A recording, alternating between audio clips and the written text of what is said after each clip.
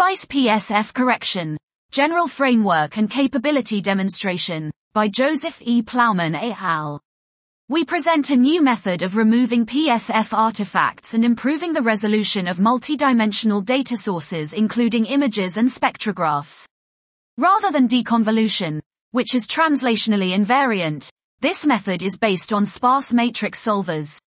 This allows it to be applied to spatially varying PSFs and also to combining observations from instruments with radically different spatial, spectral, or thermal response functions, e.g., SDO, AIA and RHESSI.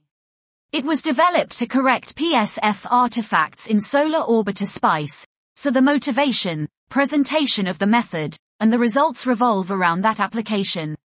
However, it can also be used as a more robust, e.g., WRT varying PSFs, alternative to deconvolution of 2D image data and similar problems, and is relevant to more general linear inversion problems. This was SPICE PSF Correction, General Framework and Capability Demonstration, by Joseph E. Plowman et al.